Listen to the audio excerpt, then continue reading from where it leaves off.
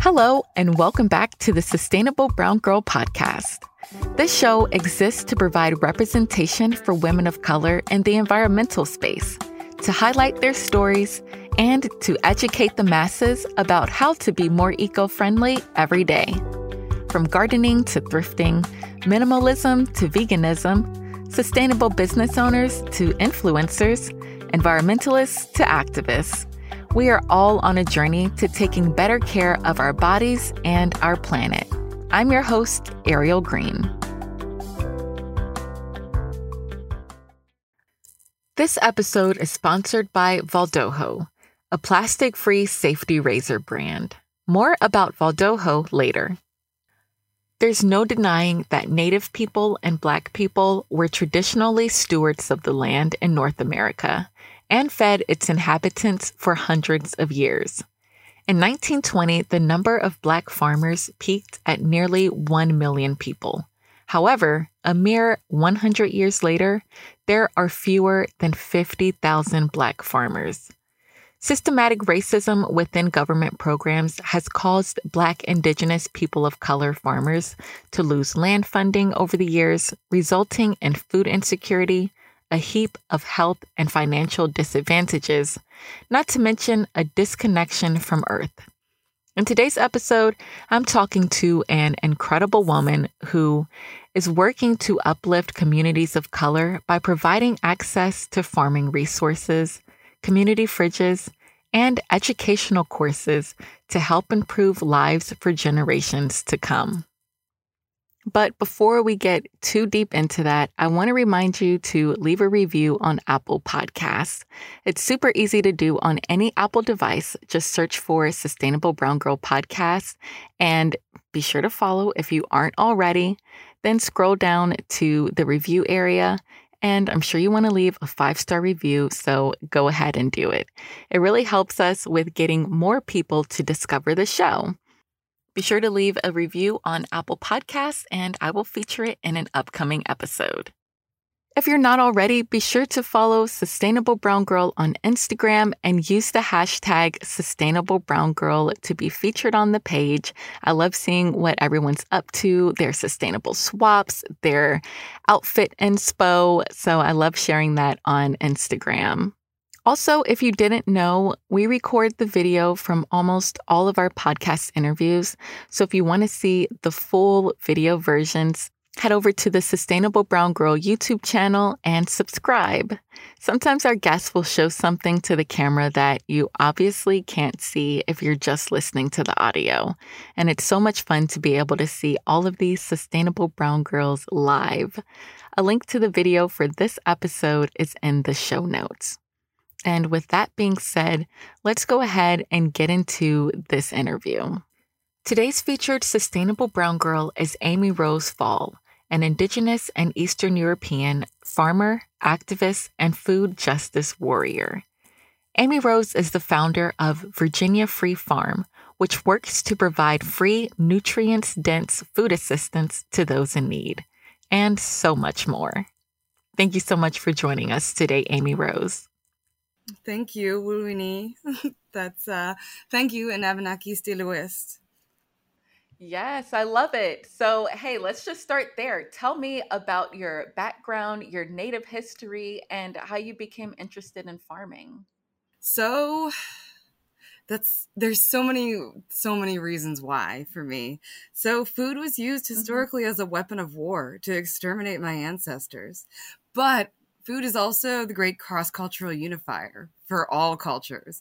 And so I've decided to kind of put that aside and not be stuck in that trauma porn that is really expected of a lot of us and that emotional labor that goes along with it. And instead of holding on to those traumas, to really use it for good to improve the fabric of my community. Not for me, because I know that I'm not going to see the fruits of my labor probably in my lifetime. But if I can change things for my children or my grandchildren or my friends' children to make our world a better place, that's really that's my why. Yeah. Well, I don't know if I can agree with you when you say that you're not going to see the fruits of your labor. Like, just looking through your website, you help so many families and communities and, just people survive. Like, that alone, that's a huge difference you're making. Yeah, we started before the pandemic actually. And then when the Yeah. pandemic hit, we went from, I think statistically on the USDA website, the food insecurity rate was between 10 and 13% for households. And during the pandemic, it was Mhm. almost 50%. Wow. And so we saw a lot of holes in the system. We have a large community of undocumented families here in this area. And unfortunately, I know this is not across the board, but in my region, you had to register with the Department of Social Services to be able to go to the county food banks in the surrounding counties here. And so that was absolutely unacceptable to me. A lot of these people's children go to school with my kids. They are integral parts of the workforce.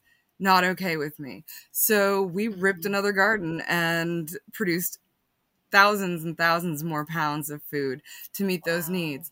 Another hole that we found was our refugee families. We have resettled refugee families in this area. And even if they're here in the middle of their immigration paperwork, there was a problem with that because if they were married to an American citizen or they were somewhere in the middle of their immigration, they weren't eligible for the stimulus checks that we all got. Mm. And Mhm. it being in a mixed status household, even if you were married to an American citizen, neither one of you would get it. And there was also problems with applying for different types of assistance that would derail their immigration paperwork. So we stepped up to the task and started supplying that community with the help of organizers. I don't do any of this alone. I wouldn't be able to do any of this without an army of amazing volunteers and Yeah. my co-conspirators and collaborators of other nonprofits and organizations in the area to really get the food, meet the logistical needs. Because when I started this many years ago, I was not doing it wisely. I was trying to do everything myself, and no one works harder than a woman that doesn't like asking for help. So Oh, tell I me made about it. myself a little crazy. Mhm. It was so hard. So I made myself a little crazy the first year, and then I got smart. And then I reached out. And not only in reaching out did I discover there was a ton of people from across the community that wanted to help, enthusiastically wanted to help. And but those needs would be met. And then I ended up getting other people reaching out and donating. We had Holly Haven Farm, that's run by an Afro-Indigenous couple that donated 3 head of cattle. Yeah, we had so many people. Heliocanthus Farm donated all of their leftover produce from their CSAs. We had Lending Hands reaching out, wanting us to work with the ladies getting out of the Department of Corrections to teach skills. And gardening is therapy. And not only were they able to feed themselves, but we were able to help prevent recidivism by engaging in that work. And then we started working with the McShin Foundation, which is a network of, I think it's 13 houses in total, but they have land attached to those houses where people go through intensive inpatient rehab services. And in that, they're able to receive livestock donations from us and mother something other than themselves, learn skills, get great nutrition that's good for your mind and your body. And, it was just overall holistic well-being from those folks. They not only fed themselves, but they actually were able to get some of their excess produce into the community and kind of keep it going. It's been really beautiful, Yes. really beautiful. Wow. Yes, sounds like it. And it's great to see so many different organizations and people come together to make a difference on a wider scale, because like you said, you can only do so much by yourself. It really takes a community of people to really make a difference. Yeah, and the thing is, we don't just provide nutritional support top down because that doesn't work for anybody. That doesn't solve Hmm. any problems. So what we do is we actually equip all of our families and organizations not only with nutritional support, but with the education, resources, if they need tools, hosing, things like that, plants and seeds and support with volunteers to help them successfully grow. And during 2020, actually by July of 2020, all of our individual families and many of our community organizations that we work with were able to, they didn't need us anymore for their weekly donations of actual food goods.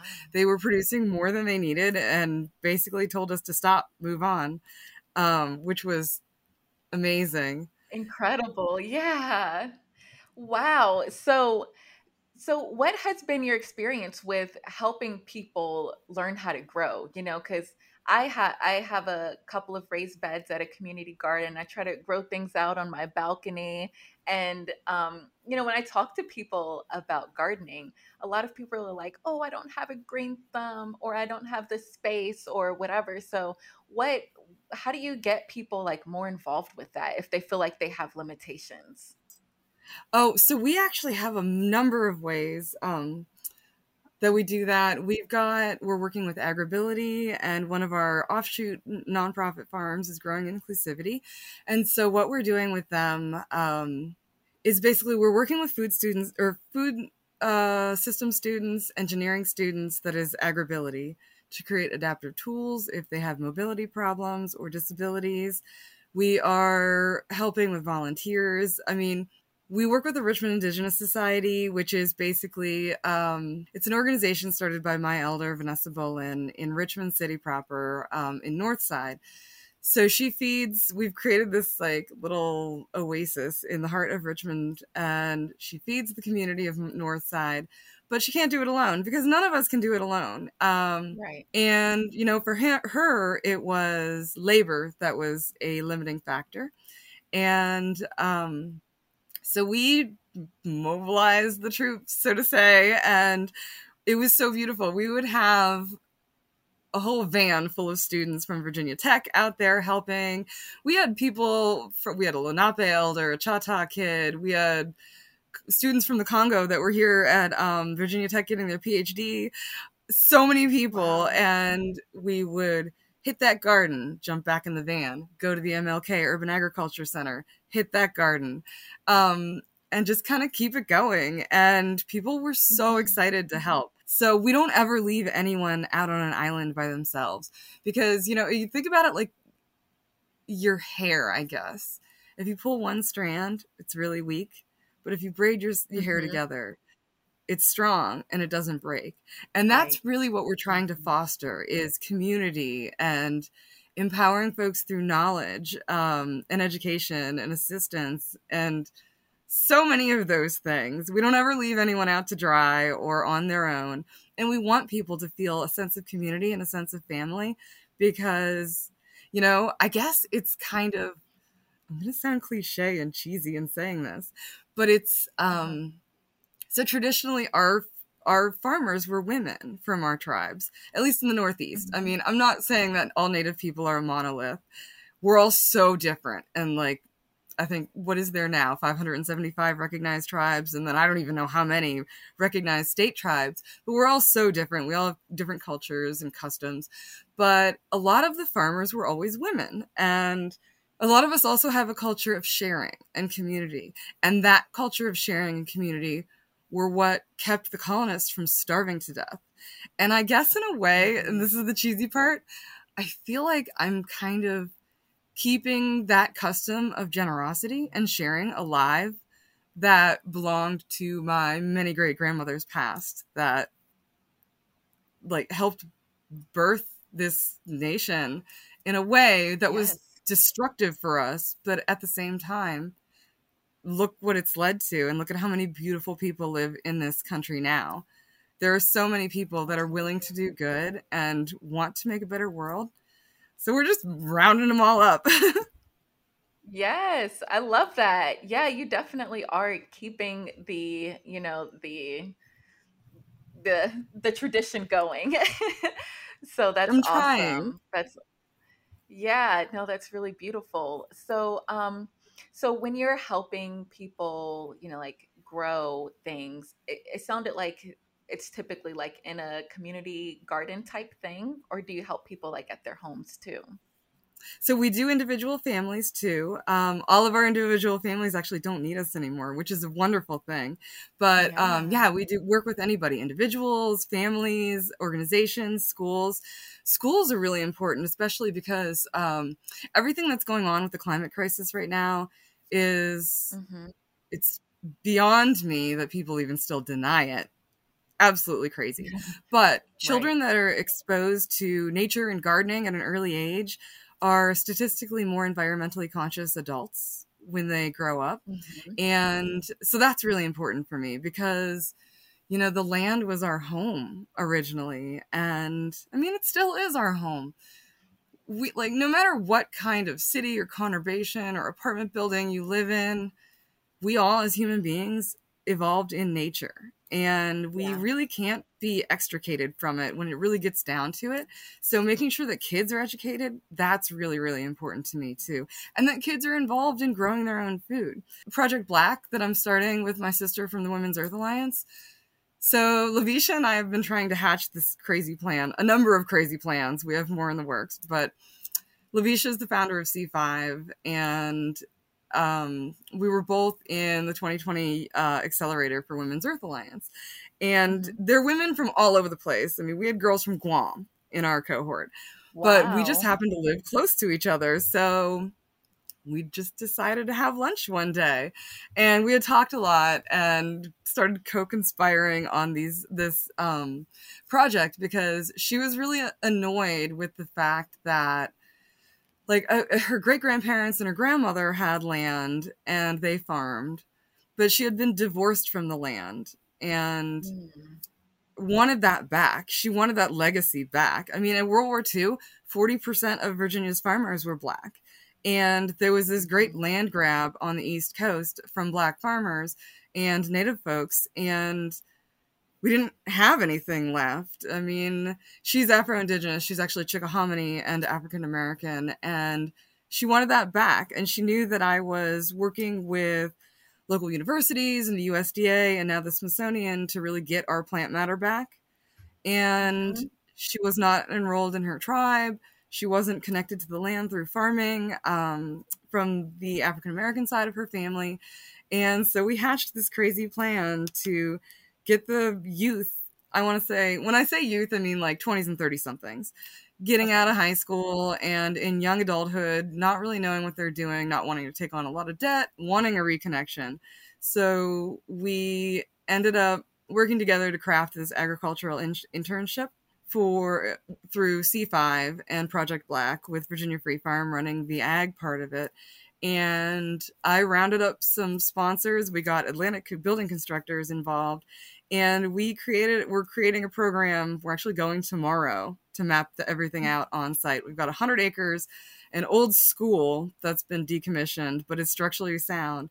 And we are doing internship projects for ag, electrical, HVAC, plumbing, carpentry, masonry, and I feel like I'm forgetting something. But we got the community involved, and we're going to be providing free job training for all these folks. Wow. We're going to build a Black Main Street on the premises with a farm, a hostel, and a retreat center, so that once these folks go through our apprenticeship programs, that they have jobs secured. They can either start their business there on the premises with the hostel and retreat center, which will generate income and keep the project going beyond the few years we got funding for, and keep those youth here that are valuable, keep them connected to the land, keep them working, give them pride in Charles City County and themselves, and not have to be burdened with crazy debt. I mean, you know, Lavisha is saddled with student loan debt. I was lucky and I didn't have very much, but that was because I joined the Army, because I didn't have money. My family didn't come from money. Native folks serve at 10 to 15% in the armed forces, generally because of poverty. Poverty is a great recruiter for the military. I didn't want to do that, you know, but to have a future, that was what I needed to do. And, you know, you just got to do what you got to do. And I don't want anyone else to have to feel like that. And Lavisha doesn't want anybody else to have to incur $100,000 in student debt, because, I mean, she's got a master's in green architecture. So that was what she Wow. needed to do. So Yeah. basically, we're trying to take all the things we learned and create a system that's better for people in the future so they don't have to go through that stuff that we had to go through. Exactly. Wow. Oh my gosh, that is so freaking exciting. You said 100 acres? Mm-hmm. Yeah. 100 acres. And Wow. it's a purchase, not a lease. Wow, congratulations. That is huge. You are going to help Yeah. so many people like with their future careers and learning about, agriculture and developing skills that, they can go and help other people. That's so exciting. Yeah. Right now, I think we have like 0.01% native growers and Wow. 1.3% black growers. The food system Right. is so messed up and like the power dynamics are so messed up here. So we're going to try to change it. We're going to work from the inside out to change that. Yeah. So is your goal just to be working with Native and Black and I guess people of color? Yeah, that's pretty much what we're going to be trying to do. And I'm hoping that we can get with the Department of Labor to provide stipends for the students actually going through the program to be able to be paid themselves just for doing the training. I think that's to make it really sustainable, and I want to remove all the barriers, because people have kids, they have side jobs, they have a million other things going on. Sometimes they have Mhm. lack of transportation, and if we can get somebody $8,000 or $10,000, it could buy that used car that could get them to school all the time, or allow them Mhm. to be able to have childcare to be able to go to school and make things. We want to remove all of those barriers that have been put in place purposely by legislation, by the powers that be, by racism in our class structure and our jobs and our education. Yeah, we just want to turn it around. They say that there are, I think it's 250 years between Black families and white families' wealth gap, and Mhm. something similar for Native and Latinx people. Why should we let the Titanic turn itself when we can hire a tugboat to turn that thing around tomorrow? Preach. Yes, exactly. Because, like Lavisha and I were talking about it the other day. A lot of people talk. Talk doesn't get you anywhere. Talk doesn't change Mhm. anything. It doesn't create real hope.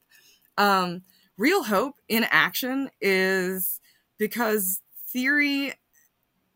Okay, so I guess what I want to say is like theory doesn't do anything without direct action. Talk is Yeah. cheap. A lot of people want to talk and get a platform and be talking about it, but they don't want to do anything about it. They don't want to do the hard work or be the boots on the ground. But hope in action is created by those people that are boots on the ground doing the hard work.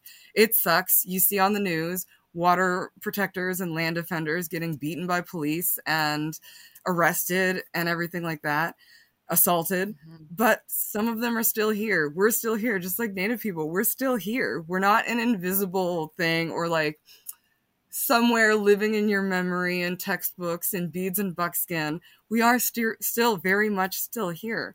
And Yes. even if there's one person still here doing the work, that's hope in action. And that inspires people. If you can inspire people by hope in action and being that example, if we can inspire just one more person to do the work, we're doing something. We're leaving a legacy. And that's really what we want to do, is to inspire more people to do this work.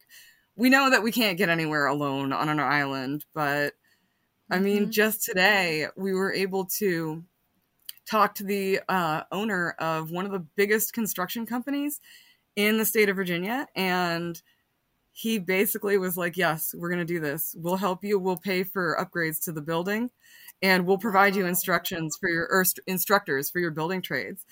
That's hope in action. And all you have to do is Wow. just stand up there and be willing to put yourself out there.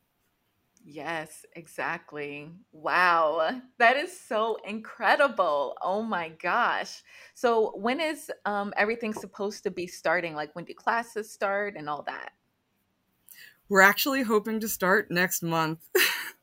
What? It's Yeah, Lavisha talked to the folks, like lawyers were going back and forth and negotiating the contract. Lavisha made everything happen with that. Mhm. I was just originally doing the ag part. And then today the opportunity arose to get actually a friend of mine from the Army from like 20 years ago that happens to work with Atlantic Instructors. We happen to be on the phone, and I was talking to him about Project Black, and he's like, wait, the owner's sitting next to me. You're really hard to get a hold of. I'm handing him the phone. And it just happened. So, Wow. you know, we're lucky, I guess. Not necessarily lucky, but smart. And opportunities arise, and we take advantage of those opportunities. Because originally this started out as we wanted to do a green tiny house community in Petersburg with a food forest interplanted with wraparound services for folks in that area, that because it's a really profound high poverty rate area, wraparound services for education, job training, transportation, mental health care, physical health care, child care, all of that, to really pull that area out of poverty the same way that, you know, the Titanic kind of metaphor that I used. But we were having a really hard time getting legislators to buy into our plans, even though, you know, Lavisha already had all the sketches and drawings done. And if you were to hire an architectural engineer like her, you'd be paying tens of thousands of dollars. We were really willing to put ourselves out there to do the work and to organize and get community buy-in. We were having a hard time. It's not really a surprise because, you know, the laws that set up the system we all live in are not going to dismantle themselves. We need to get inside and kill it from within, you know? So we did it. It took a couple years longer than we expected, and it wasn't exactly how we originally envisioned, but it's a start, and we're getting there. Absolutely. Yes, absolutely. Oh my gosh, I just can't even.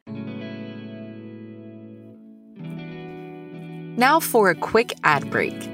This episode is sponsored by Valdojo, a plastic-free safety razor brand.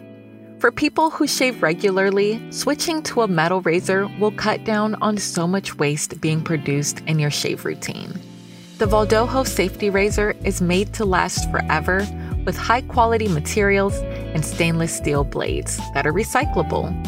I was nervous when I first used a safety razor, but once you get comfortable with it, you'll realize that it's safer and more efficient than disposable razors.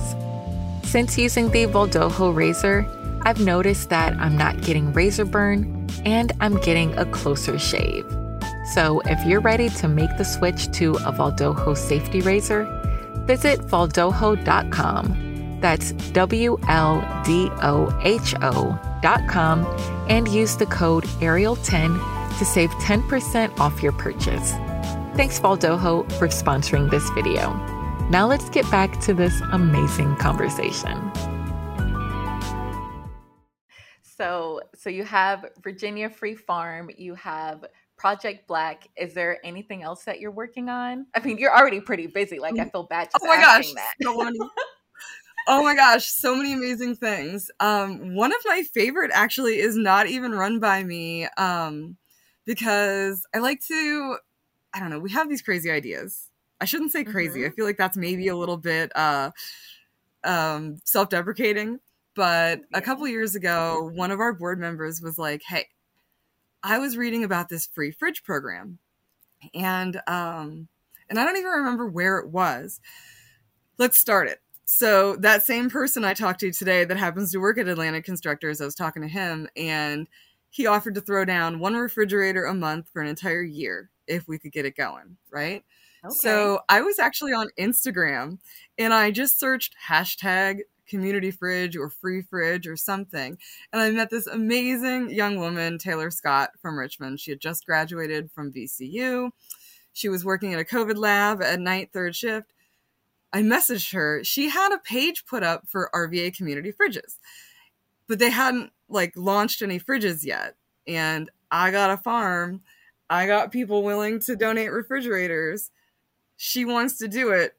I hit her up on Instagram. 15 minutes later, we were on the phone, and she is amazing. She's doing so well. And it's not only were we filling the refrigerator from the community gardens that we steward with all of these volunteers and our food from our fridges, but she made it such a good program. Basically, we just like took the fridge donations and passed it off to her. She's running the program and is the founder of RVA Community Fridges. But she has like total community buy-in from everyone in the neighborhood of these fridges. And the great thing about it is she's providing school supplies to kids in need. She's providing little free pantries with the refrigerators, meat, vegetables, bread. She's gotten bakeries in the area to, instead of throwing away their bread at the end of the day, it goes into the community fridges. And the great thing about that is everyone deserves the dignity of a good meal. You know, I really believe that food is a human right. Mm-hmm. And we all evolved in these tribal communities to take care of each other for a purpose. It was survival, and it benefited everyone. It drew us together in family and clans, no matter where you come from, whether your family is from Mongolia or Ireland or North America. We were all tribal people at once, but we've forgotten who we are. She has literally, her name's Taylor Scott, by the way, so look her up if you're listening to this. So she has created all of these little tribes in these areas, and people in the neighborhood can go to these community fridges in dignity, anonymously, get whatever they need and get it to go. And having the ability to create access to free, fresh food and healthy food is really important, especially because, like, you know, the Black community and the Native community and the Latinx community, they're among the highest for disease rates, diabetes, high blood pressure, coronary artery disease, because we live in these areas with no grocery stores and no access to good quality food. And, you know, we've been sitting around I misspoke saying we've been sitting around. People have not been sitting around. Organizing has been going on for more than a century, but it's gone on far too long without meaningful, really impactful change in our neighborhoods and our communities. So she did the thing, and people are able to go out and get fresh food in areas where there are no grocery stores. And it's beautiful. We started the MLK Urban Agriculture Center last year on acreage that the Richmond Public School District didn't even know that they had, which is shocking. Oh, no. But I know, and it's it's situated right in the middle of a housing project with 80% poverty rate, 15% profound poverty rate, and no grocery store for several miles. And think about, like, I have kids. They're older now, so they're pains in the butt in different ways than younger children are. And I can't imagine, like, the only place you can go says, like, beer, lotto tickets, fried chicken, 40s, and EBT. But there's no fresh food in there. So Taylor's got a community fridge there, and we set up a garden with 4 tracks. We've got a Mesoamerican garden, an Africulture garden, a Native garden, and a Caribbean garden to reflect the community. So it's culturally appropriate food right in the middle of this housing district or housing complex, and folks can walk over. And, like, I don't know about you, but if you've got a young child and you don't have access to a grocery store and you have to take public transportation miles away to lug 40 pounds of groceries home when your 2.5-year-old may or may not throw a fit and refuse to walk or some other such thing, that's not sustainable. And it's not good for the mental well-being of those moms in those neighborhoods at all. And, you know, there's programs in every state. Our state has Virginia Fresh Match. So women on SNAP can go get double their food dollars at the farmer's market. But the problem with that also is those farmers markets are in affluent communities, generally on Saturday mornings. Yeah. They're not accessible. The women are working on Saturday mornings. So that was another thing we did when I started really assessing the things that we could change practically in our community here. We ripped another garden in the front 2 acres of our farm and got in touch with the Rotary Club. And you're like, those are just a bunch of old dudes that have nothing better to do. They're retired. And so we got a mobile reader from the USDA and got approved to accept SNAP. So those women can actually just email me, call me, what have you, text me orders. We will pick, pack fresh produce for them right there on the spot. So it's literally coming right out of the ground onto their children's plates. The Rotary guys will come pick it up and deliver it to their doorstep, so they don't even have to interrupt their lives. Oh my gosh. That's like, I'm getting chills, like, seriously. That is so beneficial. Like that, like I said earlier, you are changing lives. Like, it's crazy. It's not, yeah. Yeah, I'm very Well, it didn't impressed. sit well for me. Like, I don't know. The reserve system, my family's from Quebec, so we have reserves instead of Uh-huh. reservations, but it's the same. Uh-huh. You can't Yeah. own anything. There's no Mhm. intergenerational wealth because you can't own a house to pass it on to your kids to create that intergenerational wealth. There's lack of jobs, opportunity, things like that. And I started really thinking about the programs that are available to help. I'm going to say that in air quotes. Yeah.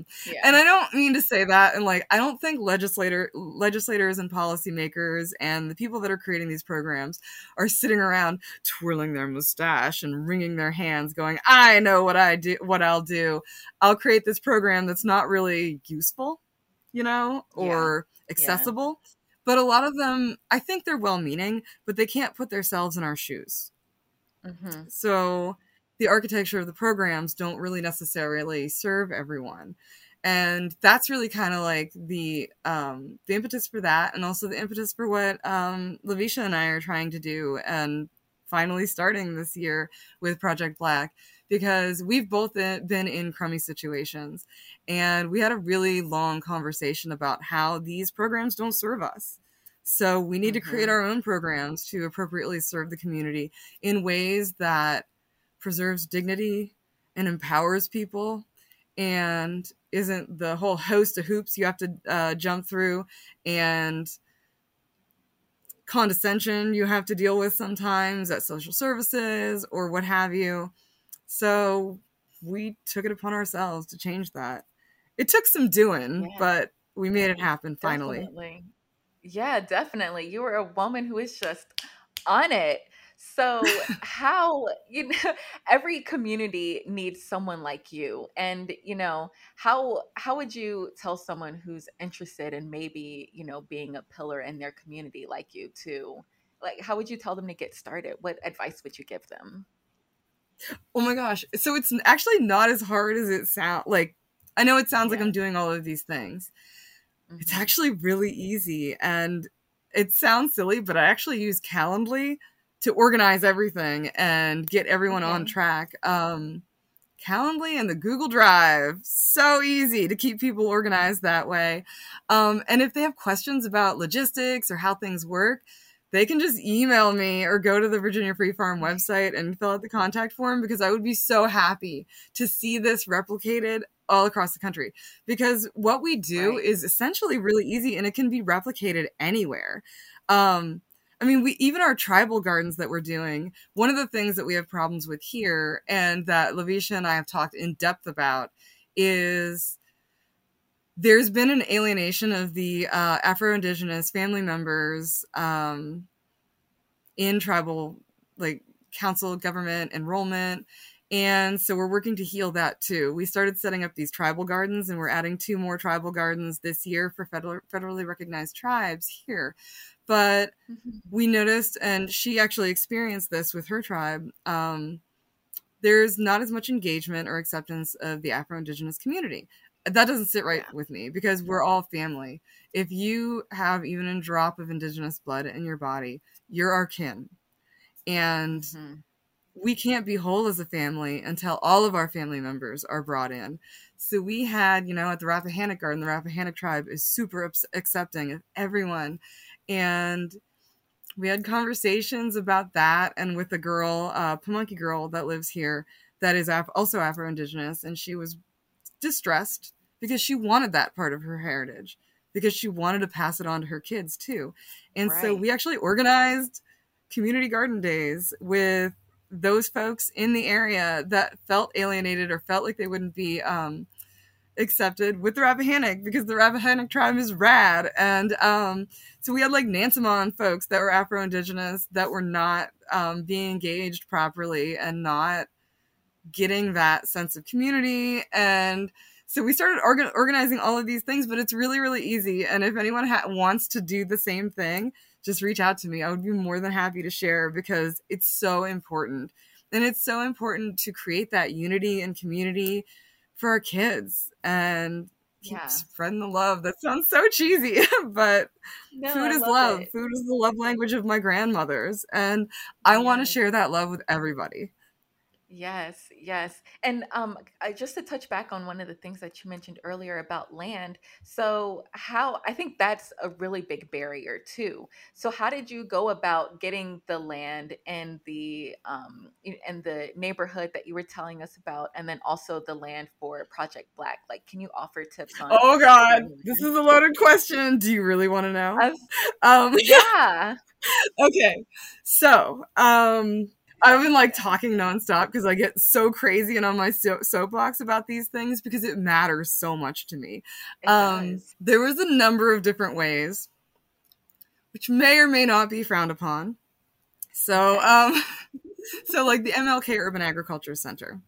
I was driving around there, and it was after Taylor Scott had gotten her first fridge at Pomona Plants, which is now Pomona's actually closed and it's something else, but it's in the neighborhood of MLK or Elementary. So it's the worst performing school in Virginia, and it had 7.5 acres or 7.8 acres behind it that had football fields and bathrooms and baseball diamonds, and then beautiful big fields that were flat, so perfect for growing, Mm-hmm. all sun. Mm-hmm. And they hadn't done anything with it in 6 years. So, and they weren't really being responsive at city council meetings or school board meetings. So we basically used a tree service to start dropping chips, and I reached out to my friend Bryce, whose family had gone to VSU, which is a HBCU here in Virginia that's a land grant university that focuses on ag. He's actually the one that's going to meet me in a couple days down there, and his family's Caribbean, so we wanted to do a Caribbean garden. We got one of my girlfriends that is from Central America to steward the Mesoamerican garden. I'm doing the native garden, which is the only thing that I have a right to do. And then we got the RVA Gardening Club, Odyssey, to start with the Africulture garden, so that there was representation in the community, and we just did it. Like guerrilla gardening, just did it. It was a little risky, but we did it and it was beautiful. And then we had the students from Native at Virginia Tech coming out once in a while to help volunteer for maintenance and planting. We had woofers come out. And then I walked around the grounds with a couple of school board members, because at that point in time, we had improved the ground. It was doing something good for the community, and they had to bear witness to what they were too afraid to do. Mm-hmm. And they had to either give me an MOU that I could be there as long as I held the insurance on it, because insurance for a community garden was really reasonable. I think it was like $100 a year. Totally worth it, you know? Yeah. I mean, think of the groceries that you could buy for $100 a year versus what we put out. Right. So at that point in time, I had them cornered, because she would have been the bad guy if she wouldn't have acquiesced to our request to be able to be there. So last August, we had the I Have a Dream Festival for Martin Luther King, and had the whole community come out and had hot dogs and all sorts of stuff, which is a reentry program, doing outreach and raffling off bicycles for kids in the area, and people could see the garden. And then, so that was one. Then there's Community Roots Garden, that is the Richmond Indigenous Society. And so that's had a lot of, it got notice of VCU, which is our big main college in Richmond. And they've been doing some classes out there. My elder, Vanessa Bolin, had this dream. Where are you located? Are you in the Southeast? Atlanta, yeah. Oh, okay. So you know what kudzu is then, right? No, I don't. Oh my gosh. It's this, it's an invasive species from Asia that has like eaten the South in many rural areas. Okay. And so crazy. So if you Google kudzu, Kudzu, it's shocking, the pictures that will come up. So there was a kudzu area that was like taking over some, like an abandoned city lot, but it was pretty good sized abandoned city lot behind her house. And so she rallied up a bunch of college students in the area during the protests. She was acting as a street medic to make sure that the protesters were safe. She, you know, had contact with a lot of people. Then she started teaching street medic classes to be able to further empower the community to make sure that those protesters were protected and safe and looked out for and taken care of. And then she got a lot of people to buy into the food justice movement that she had envisioned behind her house. But it was all overgrown with kudzu. And it's really hard to eradicate too, which is why it's so invasive. She got all of these college kids and people in the neighborhood to rip out all that kudzu. We got mulching done, garden done, compost beds done. And now this is going into the 3rd season. Huge amounts of produce come out of that garden. There's chickens back there. We preserve very rare native cultivars and then pass them out to other tribal members to save them from extinction, because of a lot of our foods. I mean, like, you know, you go to the grocery store, you got maybe 30 different kinds of vegetables across the country, pretty uniform, right? Yeah. There's so much more to native food than just that. So we got that going.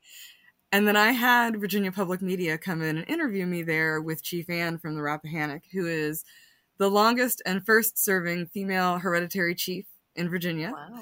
And so that got us state attention. Yes. And we've run in the city. So we cornered them the same way because there was nothing there. I mean, we cleaned up broken bricks and glass and I don't know, I think 27 baseballs that were, some of them probably from the Korean War back there, cleaned up the community. And the community goes and they can go there and they can garden and they can get whatever they want for free whenever they want to.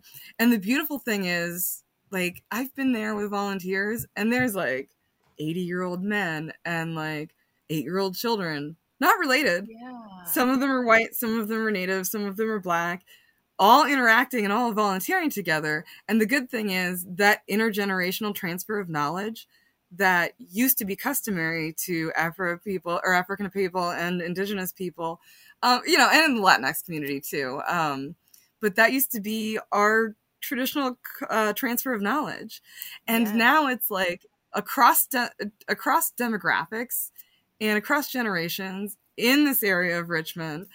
And, you know, and another thing we wanted to do, you know, the MLK Urban Agriculture Garden, that's in like the highest crime area of Richmond. There was like someone murdered outside my garden a couple of weeks before I had a group of Virginia Tech students coming. And, but when we get all of these community members together, like different generations working together, it's a lot harder to do violence against someone when you know their grandma or you know their mom or their niece is out there digging in the dirt with you. Yes. And we don't, like, a lot of people don't know their neighbors in modern day America. You know what I mean? A lot of people, especially during the pandemic, people don't go outside. But so we created these areas where people can go outside, get healthy, transfer knowledge, learn about each other, get comfortable with each other.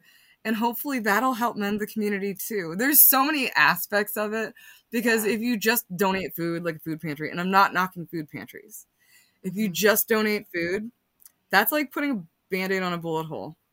Not going to change anything. They have to be grassroots movements from the bottom up and top down at the same time. And you need to take care of everyone's needs because, you know, food is medicine. There's another cliche coming out of me today. But food is medicine. And in traditional Native culture, you don't sell medicine. Obviously, that's not the culture we grow up in. But if we can get some of it out there or empower people through education and learning to be able to provide their own food, save seeds, grow food, pass it on to their neighbors in kindness, we can create like an example of an alternative system that works, that people can see working in action, to be able to check out of that system. Because right now, as it is, we're nothing more than hamsters on a wheel, traded from big ag to big pharma. They keep us sick to line the rich people's pockets. Yep. Maybe that's oversimplification of it. But unless we do something for ourselves, like the master's tools are never going to dismantle the master's house. That's just the way we live, you know? Right. So we're trying it. Project Black was legit, though. That's like a LEAP grant that Lavisha wrote and got. And that's like, we weren't guerrilla gardening and forcing city officials or school board members to bend to our will. But, you know, a lot of times you have to do that. by any It's an means effective method. necessary. I mean, Right. we weren't busting Yeah. kneecaps or anything like that, but we were creating beautiful examples of what could be Exactly. for people that were either too busy or unwilling to do it themselves, or didn't have the visioning or forward thinking to do it for themselves, or didn't care enough about the community. Mm-hmm. Because like with the MLK Urban Agriculture Center, there was very much like a few years of Rick from the Pocahontas Project trying to push them, the school board and the city, to get movement on doing it, traditional means, asking. Mm-hmm. What do they say about asking? Mm-hmm. Do first, ask forgiveness later. So he was trying to do it the right way, but it wasn't working, and somebody needed to do something about it, and you just had to do what you had to do. Yeah, here you are. That's awesome. Yeah, wow. So, yeah, that's a method. Guerrilla gardening. Find a little plot in your neighborhood that has been abandoned and just, make it your own if you can. Do it Yeah, safely. But yes, yes, yeah. that works. Yeah, and the I like seeds that it. are saved, like, so Uh-huh. it doesn't just benefit our community. The seeds that are saved from all of these gardens and our main farm, I live on the main farm. So the seeds that Hmm. are saved from all of these projects actually go across the country, from Essential Food and Medicine in Oakland, California, to El Departamento de la Comida in Puerto Rico, and Wow. all over the place. Gila River Reservation to Tuscarora Reservation in New York, all over the place. Wow. Freely, so that and we recently started sending things to Well Blessings in Houston, all over the place, to grow free Wow. food. Yes. So I'm not sure whether they're doing the same things we're doing, but it's easy to Yeah. do. And, I don't know. I'm a fat kid at heart. I love food. And anybody that wants seeds or wants education for growing, reach out to me, because I will give you everything that you need and help you with the organization of replicating this, because it's Yes. so doable. It's so easy. There's a Mm. guy, he's living in Maryland right now, but he's from Liberia, and he contacted me recently. And what he wants to do is learn what we're doing here in Virginia and take that back with him when he goes back to Liberia, and create a Virginia Free Farm in Liberia to feed his community, because he Wow. saw the powerful transformation that could be capable here. Yeah, right. Wow, look at you inspiring people. And I know some people listening will also be inspired. So thank you so much for making yourself available to people for education and advice. Like, that's invaluable. So I don't want to take up any more of your time. I really No, it's appreciate you okay. coming on today. Yeah, thank You you probably have so to cut me much. off, because I am one of those people that will like get on my soapbox about food apartheid and food sovereignty and food justice. And if you let me go, I will go for hours. I Yes, got I something to love it. say. Yes, I love it. I love it. We need to hear what you're saying, and thank you again so much for sharing your thoughts and and your knowledge and everything. So, my last question for you is, what does being a sustainable brown girl mean to you? Empowering others, I guess. Yeah. Yeah. It's heart work. It's not like, this is not a career for me or a personal endeavor. It's heart work. I Hmm. guess so. And to create a community that can take care of itself. Um, Yes. because our mothers and grandmothers and great grandmothers, they've passed on this legacy to us. And even in the seeds that we plant, those are gifts from our grandmothers, to give to our children and our children's children and share with our sisters. And that's the most important thing that we can do. That's what we're here for. Yes, yes, well said. I love it. You are definitely making history, whether you think you are or not. It's incredible. It's inspiring. And I just know that you're doing amazing things for your community and like the world pretty much. So yes, thank you so much. And tell everybody where they can find you, how they can support your work and all that. So you can find us at virginiafreefarm.org, or at Virginia Free Farm on Facebook or Instagram. And yeah, just check it out. Volunteer. Yes, yes, Trade yes. seeds with us. Yes, yes. Thank you so much, Amy Rose. It's been such a pleasure. No problem. Thank you so much for having me. Kutsi Wimani. If you want to keep the conversation going, follow us at Sustainable Brown Girl on Instagram and Facebook. Check out the website at sustainablebrowngirl.com and send any questions, comments, or topic ideas to podcast@sustainablebrowngirl.com. Be sure to leave a review on Apple Podcasts and tell your friends about your favorite episode. Donate to Patreon if you can, and be sure to watch the full video interview on YouTube. Until next time, let's continue to make better choices for the health of our bodies and the planet. Thanks for listening.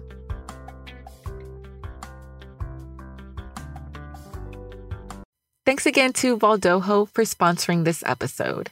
Be sure to use the code Ariel10 for 10% off your safety razor purchase. Links are in the show notes.